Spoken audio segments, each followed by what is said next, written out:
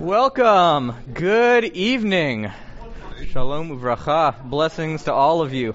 I'm so glad you're here joining me, Rabbi Nick Renner, for the first in this year's two-part series for Israel Matters.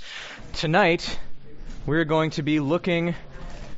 Well, first of all, we have this whole charge to learn about Israel, to engage with Israel, to connect with Israel, to be teaching and sharing the blessing that is the state of Israel in our lives. But by request of somebody on the Israel Matters Committee, somebody asked me, why don't we have a conversation about our roots there? We take it that Israel is this important piece of Jewish life, that's a critical piece of what it means to be part of the Jewish people in the 20th century, 21st century, but sometimes we get a little hazy on exactly what are those roots. Where exactly did we come from? How exactly do we connect with this place? And what's remarkable is if you get into that conversation, the history, even these ancient details and old rocks begin to tell us things about who we are as Jews today and about what it means to be part of this Jewish people that is connected to the land, the people, and the history of Israel. So we're going to be having that as a conversation today. To start out, we have to have a little bit of preamble on how do we know what we know. So if I asked you, why do the Jewish people, why are they connected to Israel? Well, maybe the first answer is the Bible. Because we as a Jewish people, we may not have been doing history for all of these centuries and millennia, but we've been doing memory. We have been telling these sacred stories, talking about these connections, talking about what it means to be rooted there. What we haven't been doing up until the last couple of centuries is history. History is a relatively new idea. It's a relatively new concept to say that we know something because of the historical study of it, rather than we as a people have a memory of it. And so this gets into what tools do you use to tell history versus memory. Memory, yeah, that's the Hebrew Bible. That's the stuff that we all grew up on in Hebrew school and the like. History, you can add to that narrative of the memory with historical and academic tools. You can add to it with archaeology, with sociology, with real serious studies and disciplined inquiry about what it is we know. And so what we're doing here, when we look at Israel and some of this ancient history, it's hard to take what the Bible says as fact. There are parts of the Bible that we now historically believe didn't take place. I'm not the first to say it. I know Rabbi David Wolpe said it in a sermon, so I'll go ahead and toss it out there. There isn't historical basis for the Exodus to have happened. That's one big example. I hope I'm not giving anyone any terrible heart attacks. The splitting of the sea and some of the miracles and the rivers turning to blood and all of that, that's hard to find or ascertain archaeologically speaking. But at the same time, we do find historical and archaeological pieces that confirm biblical narrative. So we do find that this piece of memory that we get in Bible, it's a combination of history and it's a combination of mythology that makes us who we are. So tonight, well, usually if we're in Torah study or something like that, I'm happy to play in that realm of the mythic narrative that we have, the deeper truth of what these things mean. What I say about Exodus is that even if it isn't factual history, there is something profoundly true about the human story of redemption from slavery. Just because it isn't necessarily historical fact doesn't mean that it's not true. But tonight, we're going to play in particular in that sandbox of historical fact. That's what we're going to be looking at to learn a bit about Israel, about our roots there, and even learn some about ourselves and who we are today as a result of some of this history. So, let's begin with who are we? Well, we're the ancient Israelites. That's our heritage. That's where we come from. The question is, so who were the ancient Israelites? We have their stories from Tanakh, from all of that, from the Hebrew Bible, but there is a good question of where did we come from? I'm fast-forwarding through a lot of the Exodus story that we're going to get here in this video. There's a great documentary. If anyone wants to see the full thing, I'd be happy to share it with you, but we're going to be using clips of it to sort of have this conversation and tell this story. The very first mention of the ancient Israelites that isn't Jewish is from an Egyptian site. It's this stone stela, this obelisk called the Merneptah Stela, and that dates to 1208 BCE. We can date this stuff through radiocarbon dating. This is what gives us an idea of it. So the very first reference to Israel as a people goes to 1208 BCE. So And what's funny about that actually is the stela is talking about how Merneptah, this great and mighty pharaoh, has vanquished the Israelites and destroyed them, and they are no more. This is the very first attested reference to the Israelites as saying they're dead and gone. We see how that went 3,000 years later. But in any event, so this is the very beginning of the Israelites. Now, skipping over the Exodus story, we know that didn't happen. At least we're holding that as not historical fact in this space. What happens after the Exodus? What happens after the Torah ends? What's the first thing that happens after that in the Hebrew Bible? The wandering, that's right. They wander and wander and wander all through the desert, and we get to the end of the Torah, and the very end of the Torah is that Moses is looking into the promised land and he dies. That's the end of Moses. That's the end of the book of Deuteronomy. We rewind the Torah back to the beginning again, and we start over with Bereshit, bara Elohim, the whole creation. If you were to continue reading in the Hebrew Bible, does anyone know what happens in the story next? Any brave volunteers? It's funny, we don't get into this because Joshua, there we go.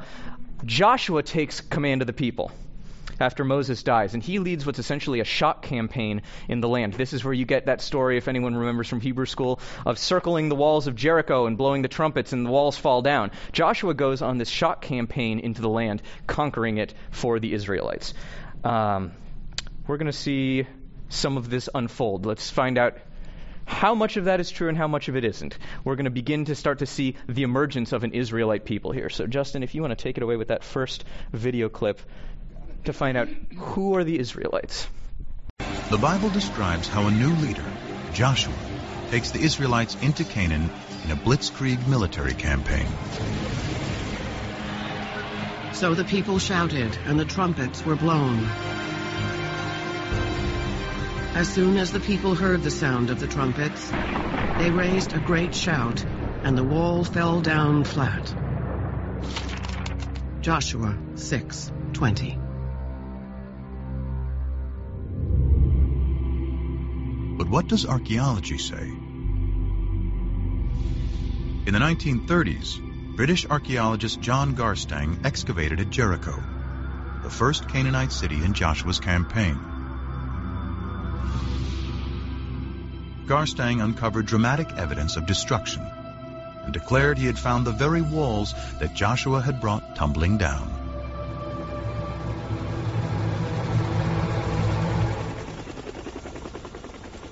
And at what the Bible describes as the greatest of all Canaanite cities, Hatzor, there is more evidence of destruction.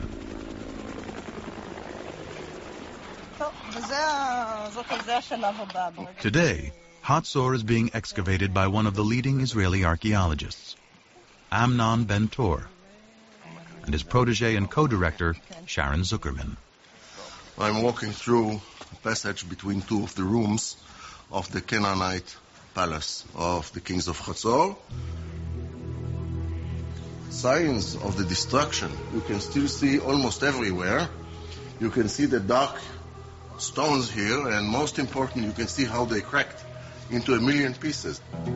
It takes tremendous heat to cause such damage. The fire here was, how shall I say, the mother of all fires. Among the ashes, Ben-Tor discovered a desecrated statue, most likely the king or patron god of Hatzor. Its head and hands are cut off, apparently by the city's conquerors. This marked the end of Canaanite Hatzor. Question number one, who did it? Who was around? Who is a possible candidate? So number one, the Egyptians. They don't mention having done anything at Hatzor. In any of the inscriptions of the time, we don't see Hatzor. Another Canaanite city-state could have done it?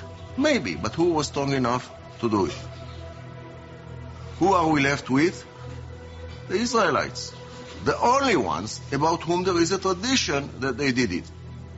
So, let's say they should be considered guilty of destruction of Hatzor until proven innocent.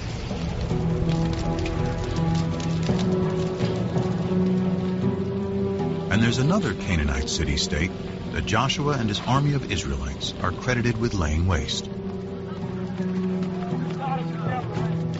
It's called Ai, and has been discovered in what is now the Palestinian territory of the West Bank. Here, archaeologist Hani Nur el-Din and his team are finding evidence of a rich Canaanite culture. The village first appears and developed to a city, and then there was a kind of fortification surrounding this settlement.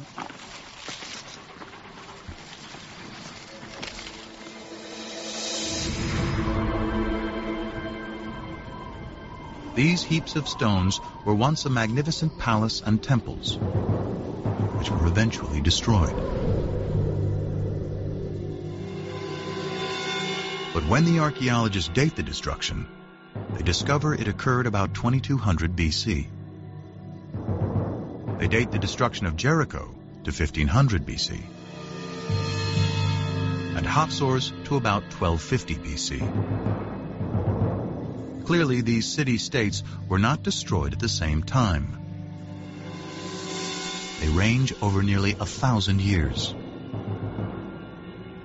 In fact, of the 31 sites the Bible says that Joshua conquered, few showed any signs of war. There was no evidence of armed conflict in most of these sites. At the same time, it was discovered that most of the large Canaanite towns that were supposed to have been destroyed by these Israelites were either not destroyed at all or destroyed by others. A single sweeping military invasion led by Joshua cannot account for how the Israelites arrived in Canaan.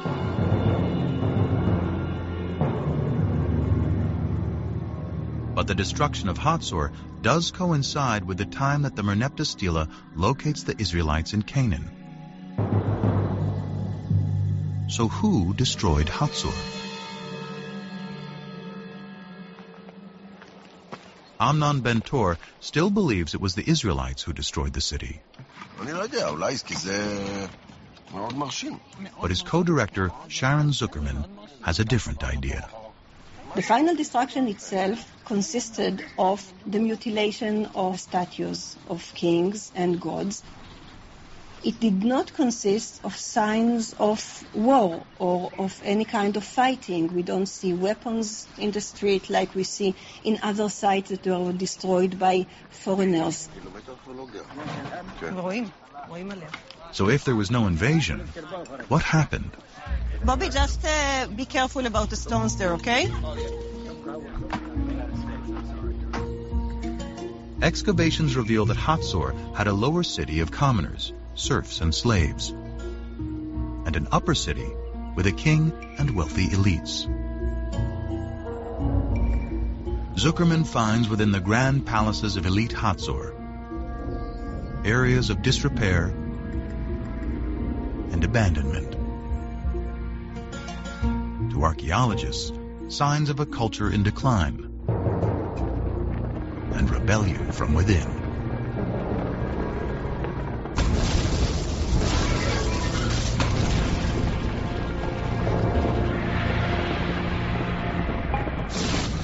I would not rule out the possibility of an internal revolt of Canaanites living at Hatzor and revolting against the elites that rule the city.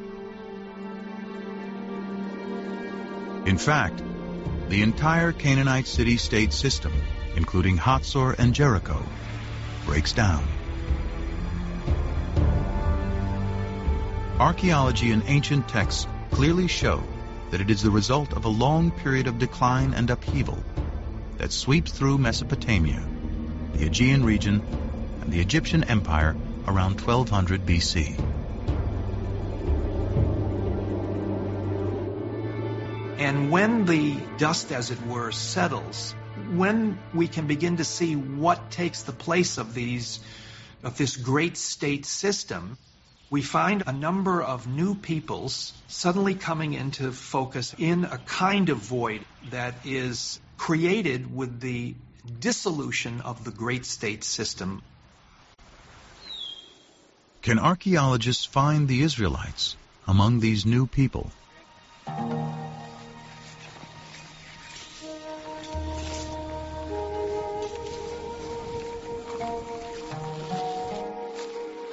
In the 1970s, archaeologists started wide-ranging surveys throughout the central hill country of Canaan.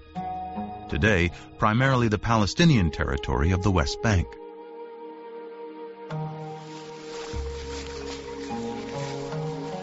I was teaching at that time. We used to take students and go twice a week to the highlands. And every day we used to cover between 2 and 3 square kilometers.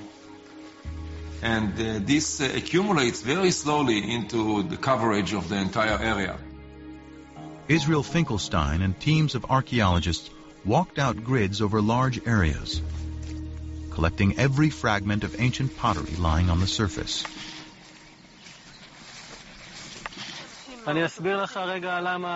Over 7 years, he covered nearly 400 square miles, sorting pottery and marking the locations of where it was found on a map. In the beginning, the spots were there on the map and they meant nothing to me. But later, slowly, I started seeing sort of phenomena and processes.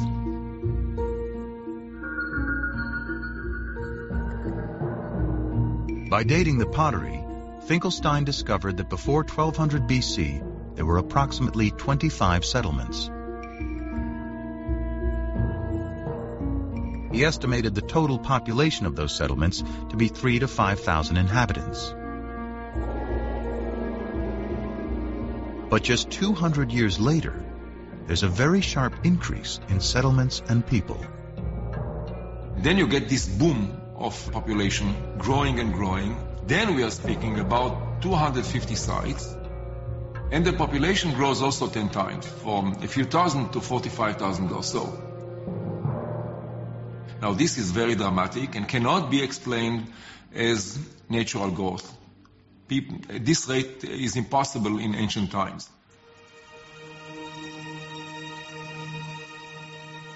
If not natural growth, perhaps these are the waves of dispersed people settling down following the collapse of the great state systems.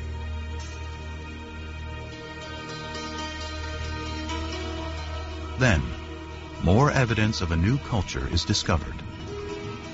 A new type of simple dwelling never seen before.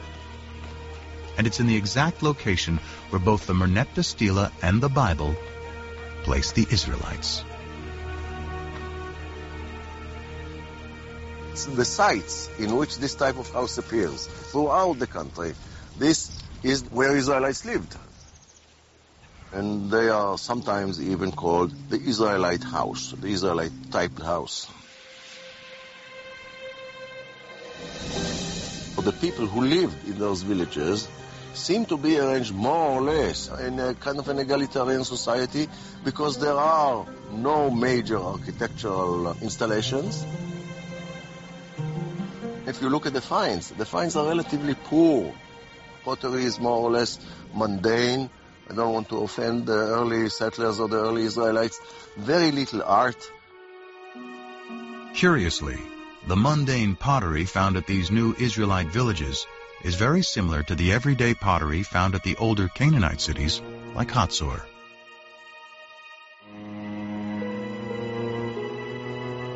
In fact, the Israelite house is practically the only thing that is different.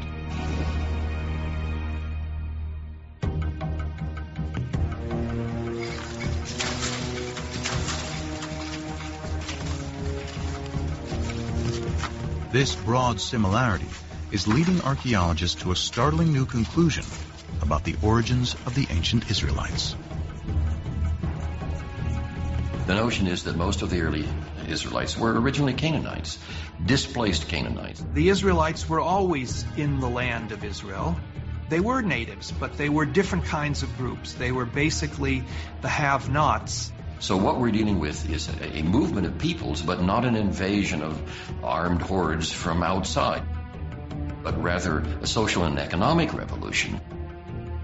Ancient texts describe how the Egyptian rulers and their Canaanite vassal kings burdened the lower classes of Canaan with taxes and even slavery. A radical new theory based on archaeology suggests what happens next. As that oppressive social system declines, families and tribes of serfs slaves, and common Canaanites seized the opportunity. In search of a better way of life, they abandon the old city-states and head for the hills.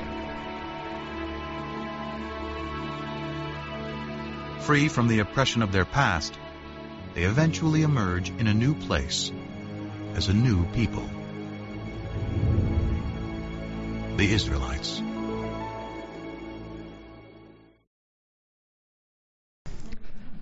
So, personally, I find that amazing to think about. So we have this narrative of the Exodus, that's where we come from, that we as a people grew out of this set of families in and around the land of Israel, Abraham, Isaac, and Jacob, Sarah, Rebekah, Rachel, and Leah, and then went down into Egypt, in and around the Joseph story, and then Pharaoh enslaved us, and then Moses leads this liberation movement. We wander around in the desert, and Joshua invades Canaan from the outside, and that's how the Israelites get to Israel. That's not the historical story that we just saw. What we just saw is interesting in that we were always there as a people.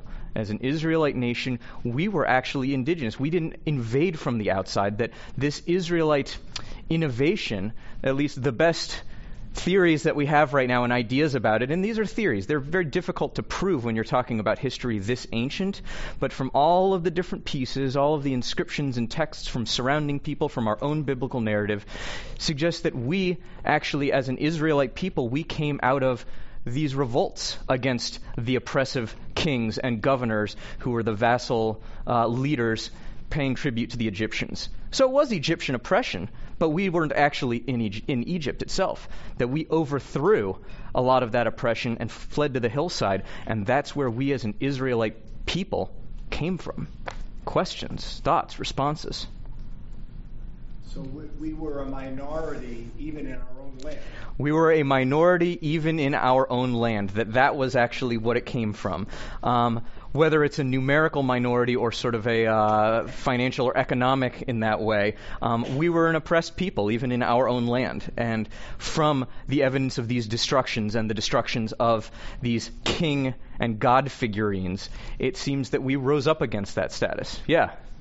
I have what might be a memory, or I might have made it up. Yeah. The best estimate was that about 600,000 Jews were in the Exodus. That's the biblical narrative, right? I've always wondered how you feed. That's a pretty large group in that area, 1000 BC. This suggests it's 40,000 or 45,000. Correct. So the numbers we have in the Bible, sort of like we get that Methuselah lived for 900 years and Moshe lived for 120, I would suggest that those numbers are maybe not to be taken literally, but they're meant to indicate to us the size of the multitude, or that someone was that aged by the time they reached the end of their life. So yes, it would be very difficult to historically indicate something like the 600,000 of the Bible, but it's something we use as a shorthand for the great multitude. Yeah? So what do we think held the Israelites together as some identifiable group? Excellent question, and that's where we're going next. So, it was a good plant, yeah. So what happens after Joshua in the Bible? Anyone know? What book comes next?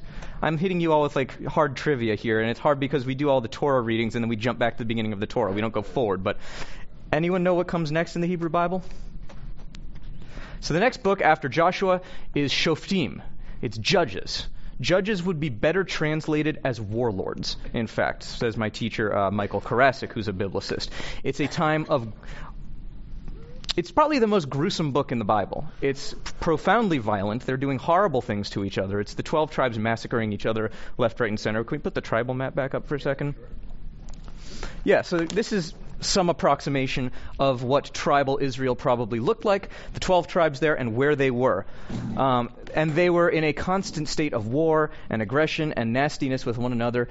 The book of Judges, of warlords, ends with them crying out for some kind of a king, somebody to bring the people together, to end this anarchy. And that's where we will pick back up with segment 2 of the video. So we came out of the Canaanites? That's right. So we were indigenous to that land of Canaan, and we were a social and economic revolt against the oppression of the Canaanite governors who were basically had their allegiance to Egyptian imperial rulers. We were a revolt against that system, essentially. About 2 centuries pass after the Merneptah Stela places the Israelites in Canaan. Families grow into tribes. Their population increases. Then, about 1000 BC, one of the Bible's larger-than-life figures emerges to unite the 12 tribes of Israel against a powerful new enemy. David put his hand into the bag. He took out a stone and slung it. It struck the Philistine in the forehead. The stone sank into his forehead, and he fell down on the ground. 1 Samuel 17:49. The Bible celebrates David as a shepherd boy who vanquishes the giant Goliath. A lover who lusts after forbidden fruits. And a poet who composes lyric psalms still recited today. Of all the names in the Hebrew Bible, none appears more than David.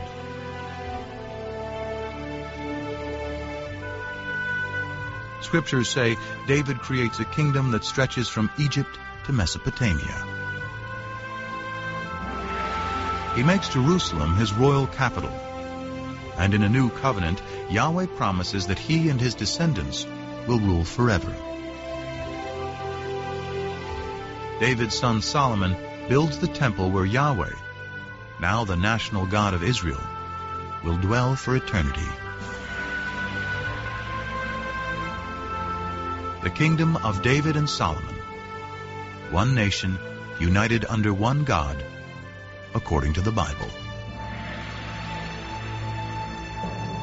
Now, some skeptics today have argued there was no such thing as a united monarchy. It's a later biblical construct, and particularly a construct of modern scholarship. In short, there was no David. As one of the biblical revisionists has said, David is no more historical than King Arthur. But then, in 1993, an amazing discovery literally shed new light on what the Bible calls ancient Israel's greatest king. Gila Cook was finishing up some survey work with an assistant at Tel Dan, a biblical site in the far north of Israel today. The excavation was headed by the eminent Israeli archaeologist Avraham Biran. It was near the end of the day, and Cook was getting her last measurements when she hears a yell from below. And it was Biran in his booming voice yelling, "Gila, let's go." And so I waved to him, hold it, and continued working. Okay. After being summoned by Biran a second time, Cook had her assistant load her up. And she started down the hill.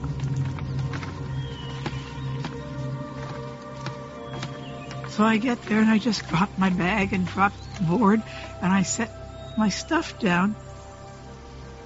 But something catches her eye. A stone with what appeared to be random scratches, but was actually an ancient inscription. This time, she yelled for Biran. And he looks at it and he looks at me and he says, "Oh my God."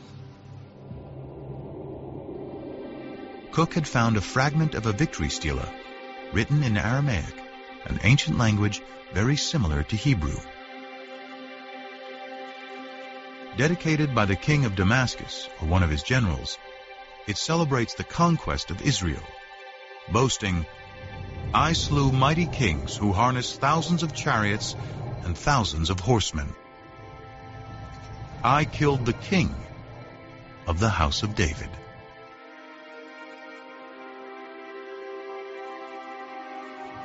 Those words, the house of David, make this a critical discovery. They are strong evidence that David really lived. Unlike Genesis, the stories of Israel's kings move the biblical narrative out of the realm of legend and into the light of history. So, this is one of the amazing things about being in Israel. You flip over a rock and suddenly you find an inscription that proved that King Arthur really was a real guy.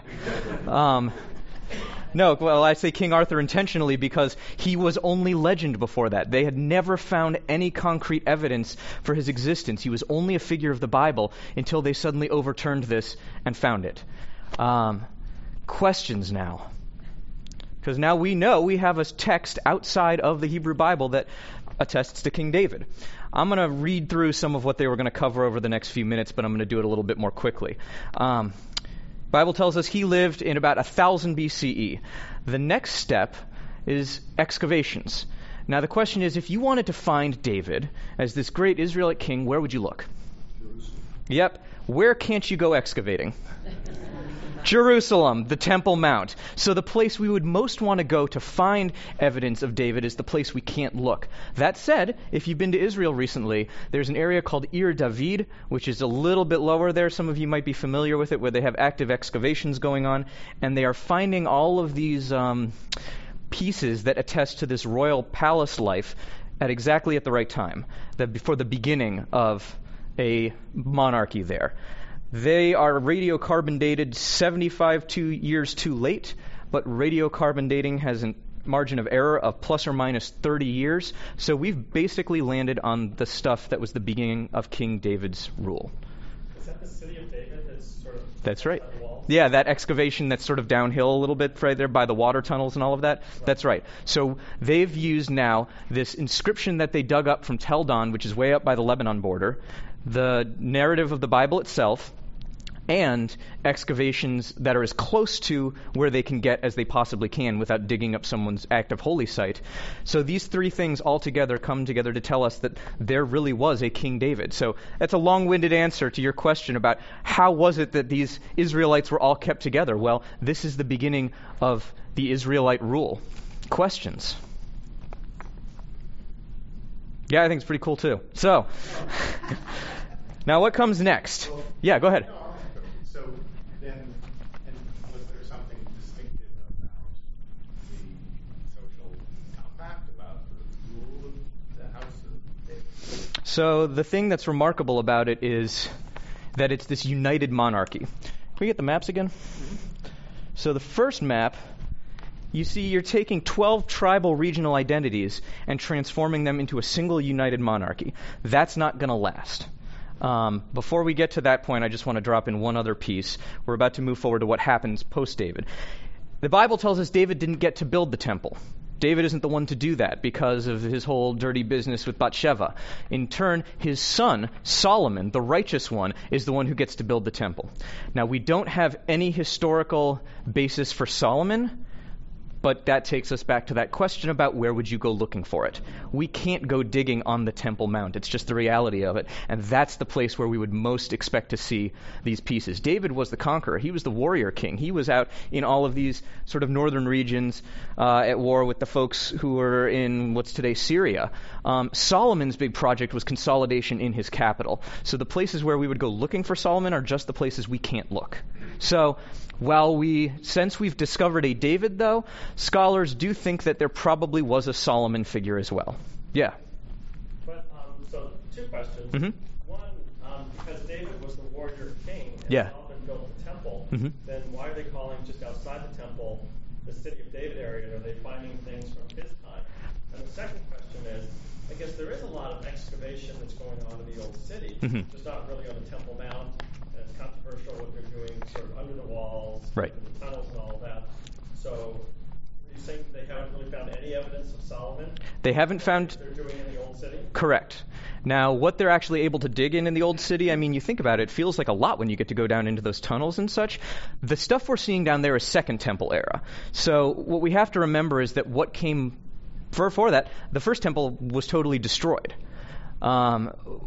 If you actually, I think there's one place in Jerusalem, in the Jewish quarter, where you can look and they say this was the original street level of the original city of Jerusalem. People are nodding their heads. It's 40 feet straight down. And the numbers of places that we can actually dig in the Old City are extremely limited. So the City of David stuff points out that there was the establishment of a capital there right at the time that David was supposed to have united the people in the way that he did, and made Jerusalem his capital. It points to actual political evidence for what was happening in the same way that we get from the Bible narrative. That's why Ir David is important. Yeah, but we don't believe that. That's exactly right. But again, we can't go digging on the Temple Mount itself. We do have those wall excavations, and those are controversial too. But again, a lot of what we come up with from those tells us more about the Second Temple era than the first. Yeah. So I think what Matt was trying to ask though was, what have they found that signifies that these were a unified people that tells us that they were Jewish? So the question: are they Jewish? I'm going to float something out there and say that there are some academics who would make the argument that Judaism is in part a reflection of the destruction of the Second Temple, the destruction of the cultic system, the priesthood, all of those things. It's the rise of the synagogue. Explain them as our ancestors. Because Judaism definitely grew out of the ancient Israelites. I mean, you could make the argument that so did the Christians, but they consider themselves as having a completely new covenant under Jesus. We still see those as our ancestors, and we always have held them as our ancestors. Even if we say that the rabbis were doing something different in the Talmud in 1,500 years ago, they still view themselves as having grown out of that. They still view those as their fathers and mothers in that way. So I would suggest that that's where, it's great to look at all the history, but the memory that we've been telling and all those stories, that's what I think links us to that Israelite identity. Does that answer what you're saying? Okay, cool. I want to make sure I got closer to it. Thank you. Yeah. Who was Saul? Is that Solomon? Who was Saul? Saul was the first king. Saul's kingship didn't really go well, and that's why David was anointed the king. You can read in Samuel that Saul was the very first of the Israelite kings to try and put a stop to all the violence of the warlords. But things don't go well with the Philistines. Things don't go well with him and God. He actually goes nuts. He loses his mind and spends a lot of that book trying to kill David before David can replace him. So that's who Saul was. Saul didn't make Jerusalem his capital. He wasn't all that successful. And he was a lunatic. He gets this evil spirit that takes over his brain, and then he tries to spear people. That's Saul. Other questions before we continue? Yeah, go ahead. Why is Jerusalem where it is? Was there something that, Los Angeles is near the water, yeah. Chicago's by a lake, New York is on some island. How did Jerusalem wind up in the middle of where it is? Why is Jerusalem where it is? What's the reason for it? So, a number of things. First, the hills. You have to ascend to Jerusalem. In Hebrew, they talk about la'alot Yerushalayim, that you actually have to go up, and then it's down, sort of nestled in between these hills. So it's very militarily defensible. It's, you want to go to map 6 for me? Sure. Jerusalem's right here. It's in the middle of trade routes that would be coming down through here, coming across here. It has access to the Mediterranean. It's militarily defensible, and it has fresh water. Everybody remember the water tunnels walking through there? So there are a lot of reasons that Jerusalem winds up being a strategic place. Does that get at what you're... Good enough. All right.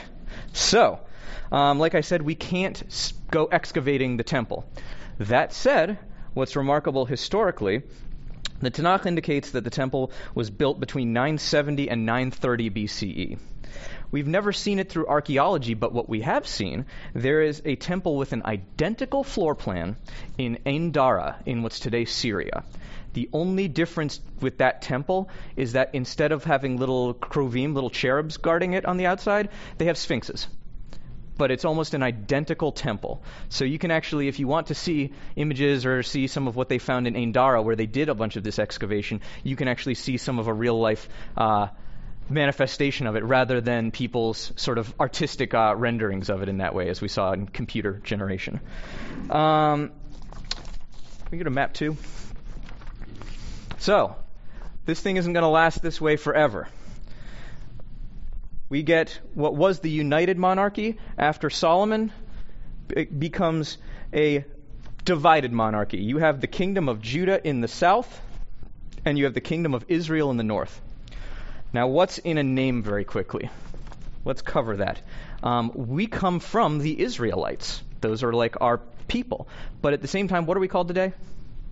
Jews. Very good. Judah. We actually, it's interesting that we lay claim and we identify with the people of Israel in the broader sense, but we ourselves come out of here. There's a reason for this. The northern kingdom is going to get destroyed before the southern kingdom.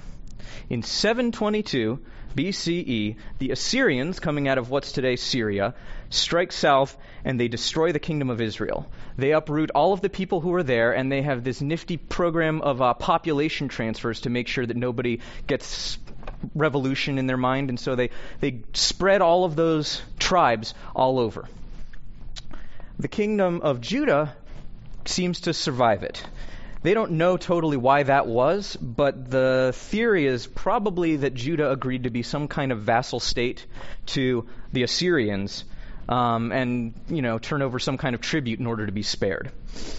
Now what happens is that the Assyrians wind up collapsing in the 600s, and the Babylonians fill the gap. So can you get a map 7 for me? Okay, so the Assyrians were here, Babylonians were here, so it's just a bigger empire coming from east and then invading into Israel. Questions? Yeah. So was Hebron the capital of Israel before Jerusalem? So Hebron was probably one of the most important sites in the northern kingdom of Israel, in contrast to Jerusalem, which was located in the southern kingdom. So, go back to map 2 real quick. Thanks. So here you can see Shiloh, Jericho. This doesn't have Hebron on it, but... sorry, I had it mixed up. Hebron was in the southern kingdom. See, I try and keep these things all straight, and they get messy for me. Hebron actually takes on... So Hebron has the significance of being the location of the Machpelah, of the tomb of the matriarchs and the patriarchs. That's right. It takes on a different kind of significance in the 1600s CE.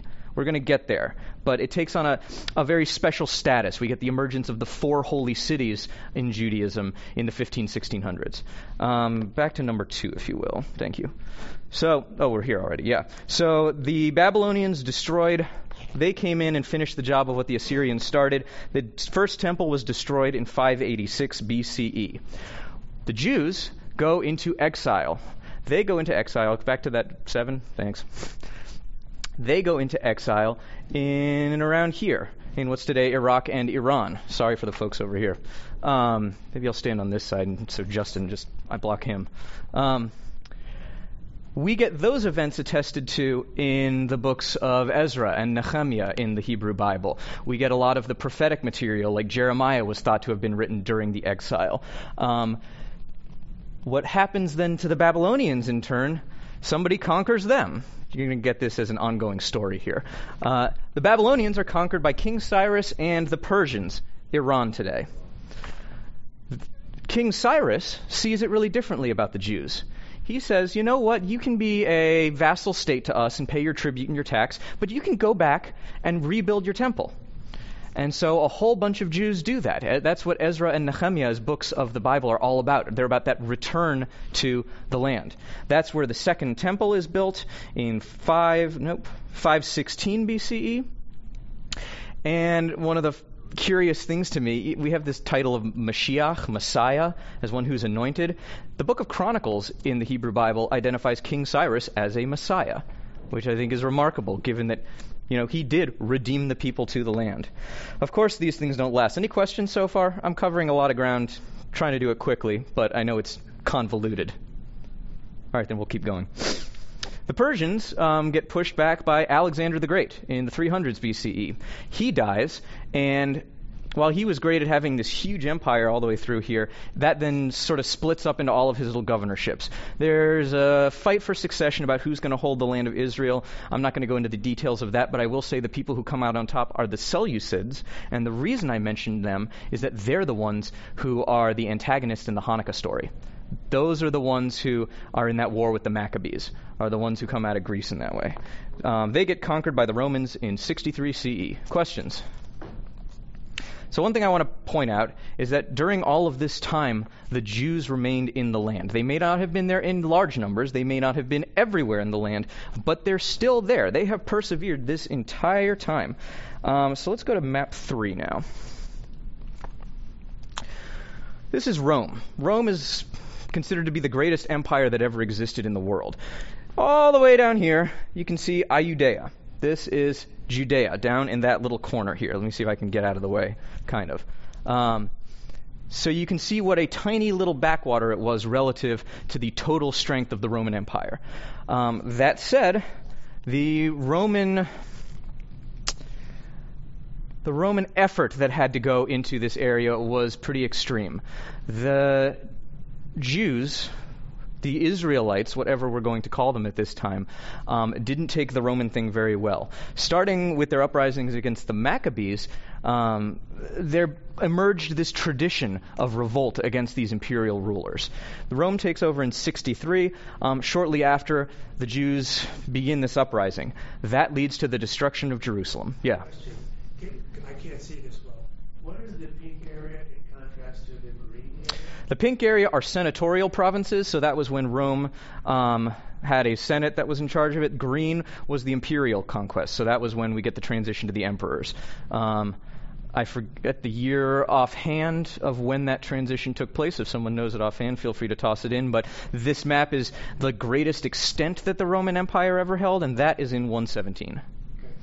So we get the destruction of Jerusalem and the Second Temple in the year 70. That's really the point of inflection when things really change for the Jewish people. That is the definitive end of Temple Judaism. That's the end of the priesthood, as we know it as being the leaders of the Jewish people. The other thing that's remarkable at that time... Wait, I'm sorry. Yeah, go ahead. You just skipped over that really fast. Yeah. So 70 A.D. Yes. It's close to the height of the Roman Empire. Yes. And you're saying that was the end of the priesthood. So could you just unpack that for a Sure, moment? absolutely. With the destruction of the temple is the seat of God in this world. The Kodesh HaKodeshim, the Holy of Holies, that innermost sancta, is God's home in the world. And we as a people had a relationship to God through sacrifice, through tribute. And that whole system was run by the priests, by the Levi'im. So we had these priests of ancient Israel who operated the sacrificial system at the centermost point of our religious world, and that was how we had a relationship with God. You're right not to gloss over that. Just how big that is in terms of the magnitude of that destruction and what that meant to Jewish peoplehood, it's probably greater than anything that's ever happened to the Jewish people. The book of Leviticus about the whole priestly exactly. And everything going on. And that's the entire priestly system is out. And that was because the Romans destroyed the second temple wholesale. What emerges to fill the vacuum? The reality is that the Jews can't use that site anymore, that they have to find or create what they call Mikdash Me'at, which is the small temple, a.k.a. the synagogue. And who are the authorities that run that? The rabbis. The rabbis, exactly. So you get a complete shift in the power structure of the Jewish people as well, and who are the leaders of it. And in turn, how do we have a relationship with God now? We don't feed God like burnt animals. We have prayer. Prayer had to be invented and innovated at one point. This idea that we can have a relationship with God, not through like slaughtering and burning and offering up animals on altars, that was an innovative thing that happened right around that time. The precursor to that was when Ezra and Nehemiah went back from Persia, returned to the land, they started public readings of Torah. That was sort of the precursor, the very beginnings of having some kind of oral tradition around which we can have a relationship with God through words and text. But prayer doesn't actually come out until we get this destruction. Other questions? I'm glad you wanted to hang on this for a minute, Rick. Yeah? I was just having a discussion with somebody one day, and I said, the temple, the synagogue didn't start until a certain period. And they said, oh no, there's some in Turkey and some other place that predate that. Is that? And then I tried to look it up and found that very. So there are Jewish religious centers, but nothing. The thing is, the temple, in the time of the temple, there was nothing like it. It was the indisputed center of our relationship with God. Now they've found what would be sort of like proto-synagogues, places that were probably political as well as religious centers of Jewish communities in and around Elephantine, for instance, and parts of ancient Egypt. In Hebrew, the way you say a synagogue today is not a religious thing. It's called Beit Knesset. It's a house of entry. It's meant to be a certain kind of communal center in addition to just prayer. The idea of Mikdash Me'at, of the small temple, capital T, that's sort of its own rabbinic overlay onto it. So there are, what's that? Shul's Yiddish. That's way, way later. So the meaning of what it, like, the significance of the little temple back then couldn't have meant what it did until after the Great Temple was destroyed.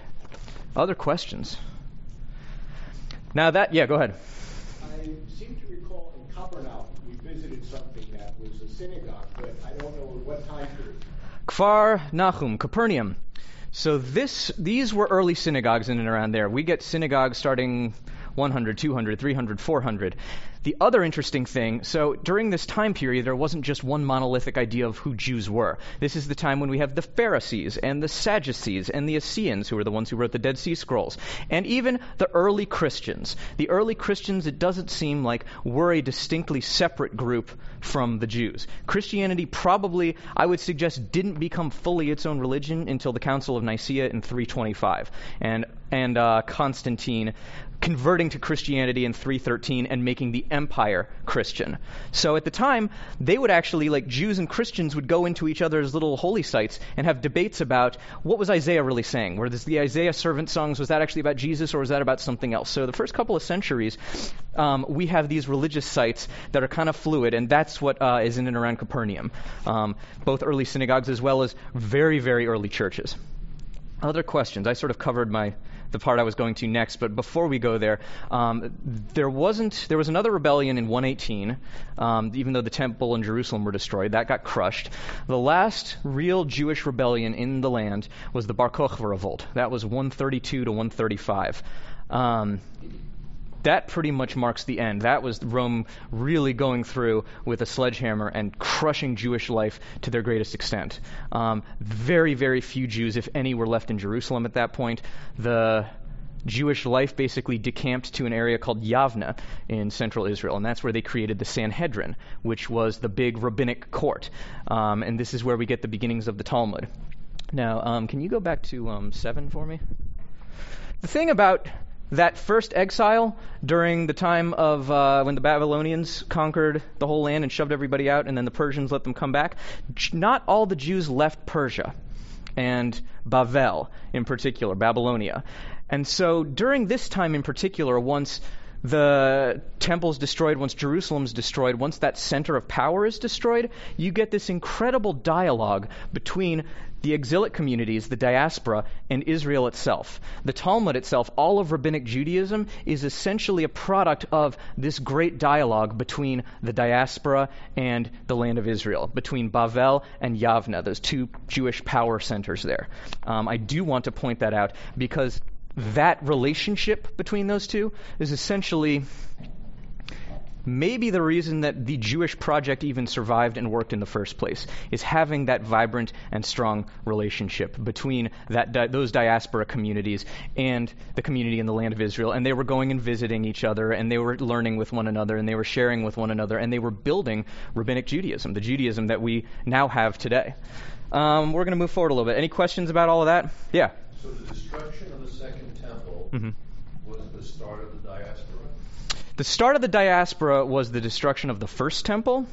The Second Temple destruction was really what put the diaspora on the same level with the polity of the land of Israel. That was when they began to decentralize.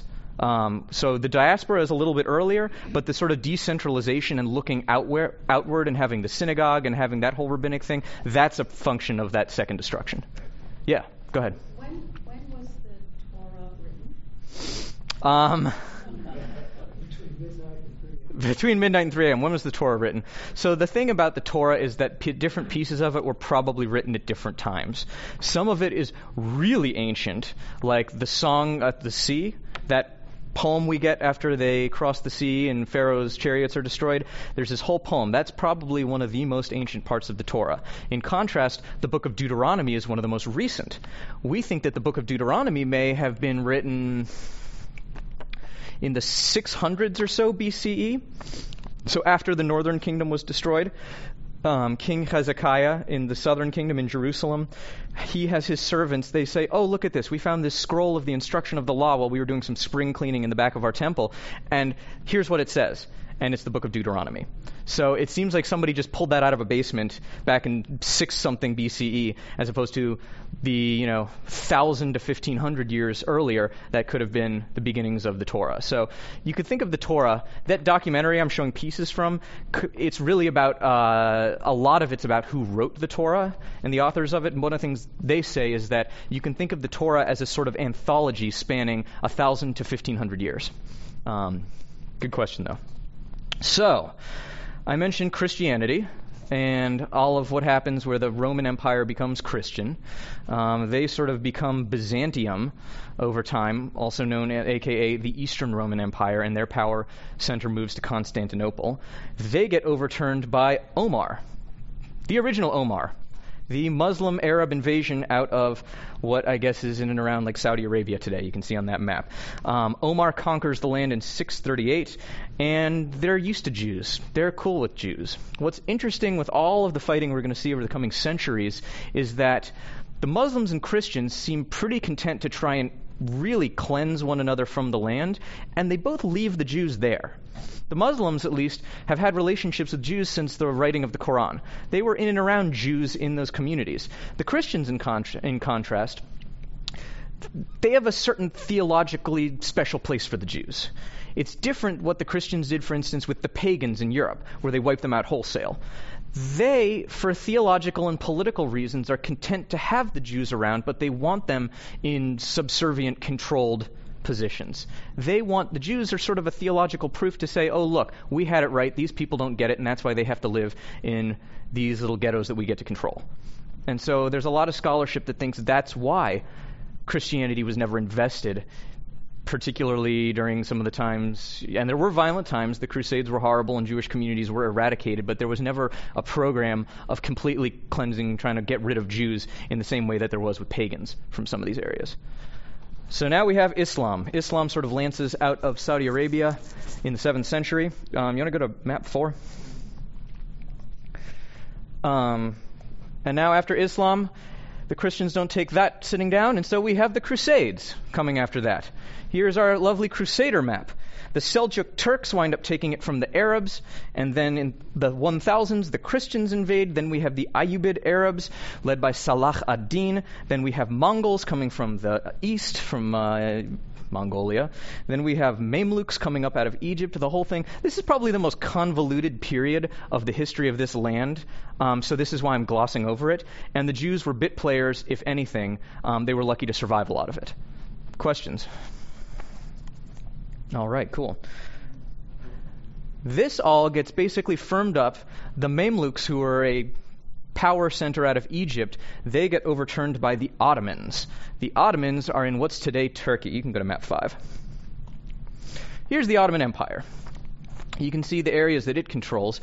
The Ottomans were pretty friendly to Jews, actually. They had to pay a certain kind of tax as not foreigners, but as non-Muslims, but they were largely left in peace during this period. And it's an interesting period because it leads to this flourishing of a lot of Jewish life. This is to get back to Hebron now. This is where we get the emergence of the 4 holy cities of the Jewish people. The 4 holy cities are Jerusalem, Hebron. Anybody else got one? Name a city in Israel. Tzfat's another one, 4th one. Tiberias, actually, is the 4th one, which is kind of ironic. If you go there today, it's kind of a dump, but it was one of the holy cities of Judaism that emerged in the 1600s. The reason I'm really wanting to hit this point home is that even by the 1600s, there were huge Jewish communities in these 4 cities that considered them the center of Jewish life. Anybody who's going to tell you that Israel or Jewish life is rooted in European colonialism as part of the Zionist project is historically intellectually dishonest. I'll put it like that. That we are so deeply rooted in this place and in this land under all of these different groups of people. I have a buddy, the guy who fronted my band when I was in Israel. I played in this band in Israel for a year. His name was Yerushalmi, was his last name. Roy Yerushalmi. Yerushalmi, Jerusalemite. His family owns a chunk of land in Jerusalem that goes back 700 years or something like that. And they have records for it. Like, the roots that we have in this place and what we have endured, even though I've gone through all of that nastiness and all of those invaders and all of the crusaders and all these people, we've endured in this place. We have lasted. Any questions now? Because I'll put it like this. The Ottoman period, that runs up until 1917 AD. So we're basically in the modern era. What happens in 1917? Anyone? That is one of the things that happens. The British, that's right. Even before the British can have any kind of impact, we have World War I, and the Ottoman Empire collapses in World War I. And you have a series of civil wars taking place between them and not necessarily some civil war, some war with Greece, war with neighbor. This is where you get the rise of Ataturk in the 20s and 30s. But the Ottoman Empire as a polity is done. And so who picks up the pieces? The British, the French in particular. And this is where we get Balfour. Some of the greatest map makers of the world, some of the unfortunate map makers of the world. I would say both in... Okay, then we can play ball there, yeah. We get some horrendous maps that make absolutely no sense. One of my buddies in college, I used to start Arab-Jewish dialogues with this guy, and he and I were talking about the nation-state. The nation-state as a structure comes out of the Treaty of Westphalia in the 1600s, and it's a thoroughly European thing. It's all about this idea, it reflects this idea of European ethno-nationalism. The Middle East would not organize itself along the nation-state. The bonds between people are different. I used to talk to my buddy who was Arab. He said, yeah, your family and your sort of tribe, your cousins, all of that, those are the really important bonds. And then you jump to the level of big empires. So the idea of a nation-state, which is sort of somewhere in between, it wouldn't have come out of those societies because those weren't the way that those societies were necessarily organized. It's not a good or a bad thing. It's just that people were organized in community differently in the Middle East than they were in Europe during this time. Yeah. What sort of businesses were they in? Was there enough commerce to keep them all together? So can you go to 7? When you say they, you mean the Jews? Mm-hmm. So one of the most important things to think about, and I'm going to sort of harp on this more firmly in a minute,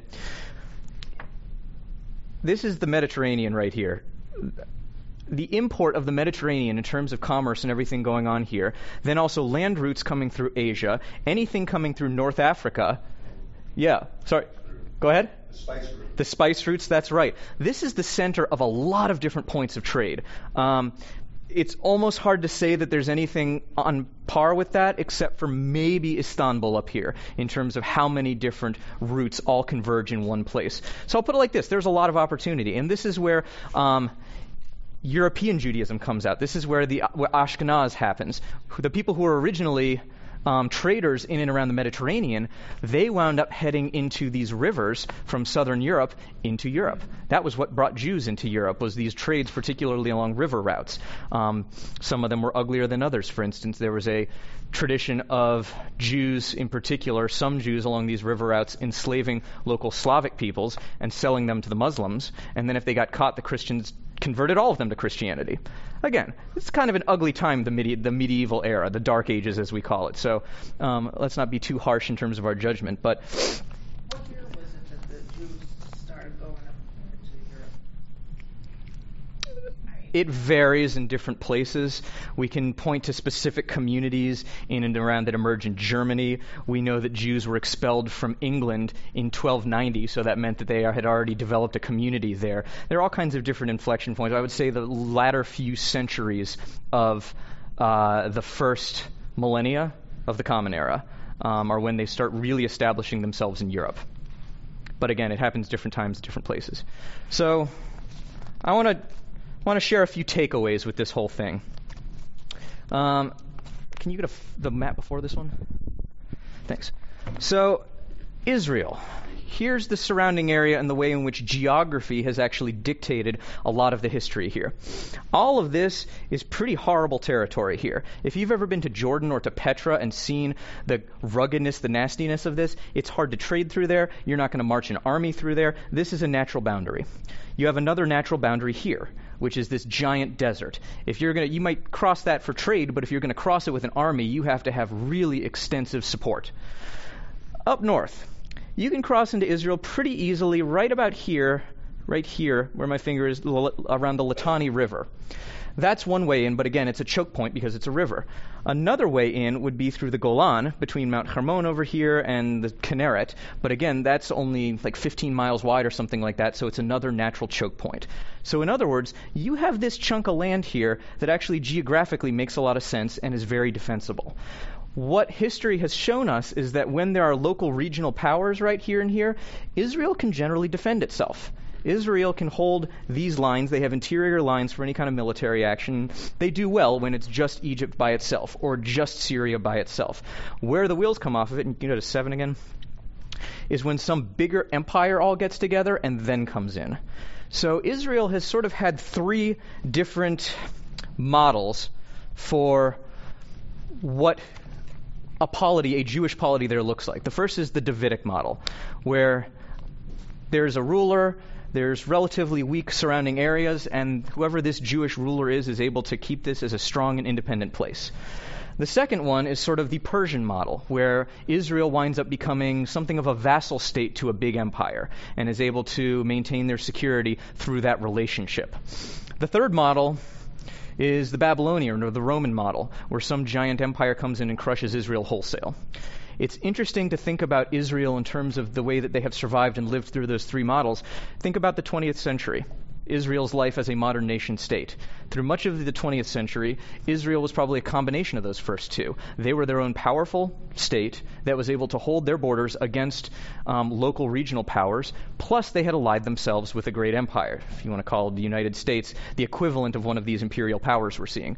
Increasingly, there isn't some kind of imperial contest in the Middle East in the same way as there was with the U.S. and the Soviets in the Cold War. You had these 2 powers that were essentially competing with one another.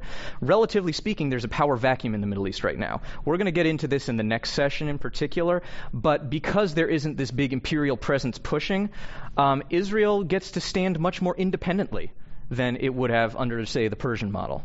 So those are just a few takeaways in terms of that. Now, any questions before we wrap? Well, actually, let me go to this next piece. So, to wrap up the piece of our roots, we never left. We weren't always in power, but we never left entirely. And we have always, from whatever diasporic community we lived in, we have always had a relationship with the land of Israel, whether it was Bavel and the people who were writing the Talmud. Could have been Yehuda Halevi in the 1400s, who was living in Muslim Spain at that time and writing poetry saying, I am in the far reaches of the West, and yet my heart is in the East, in Israel.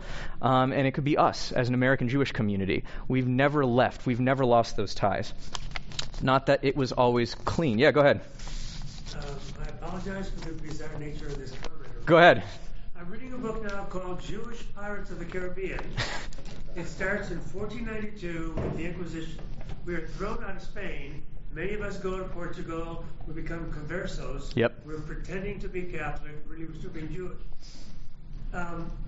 We left England forcibly in 1290. We came back in the 1550s. Mm-hmm. There were 35 families there because the king said, these Jewish people are handy at mercantile affairs. We had organized Jamaica and Cuba and the trade routes of the New World. Mm-hmm. And I'm just wondering if 1,000 years earlier, were we, the Jews of wherever we were, merchants to the point that we were useful to whatever power was coming our way? Extremely. This is a piece of why, if you don't have theological problems where you feel like you need to eradicate the Jews, which neither the Muslims nor the Christians did, the Jews are very useful for a lot of commerce.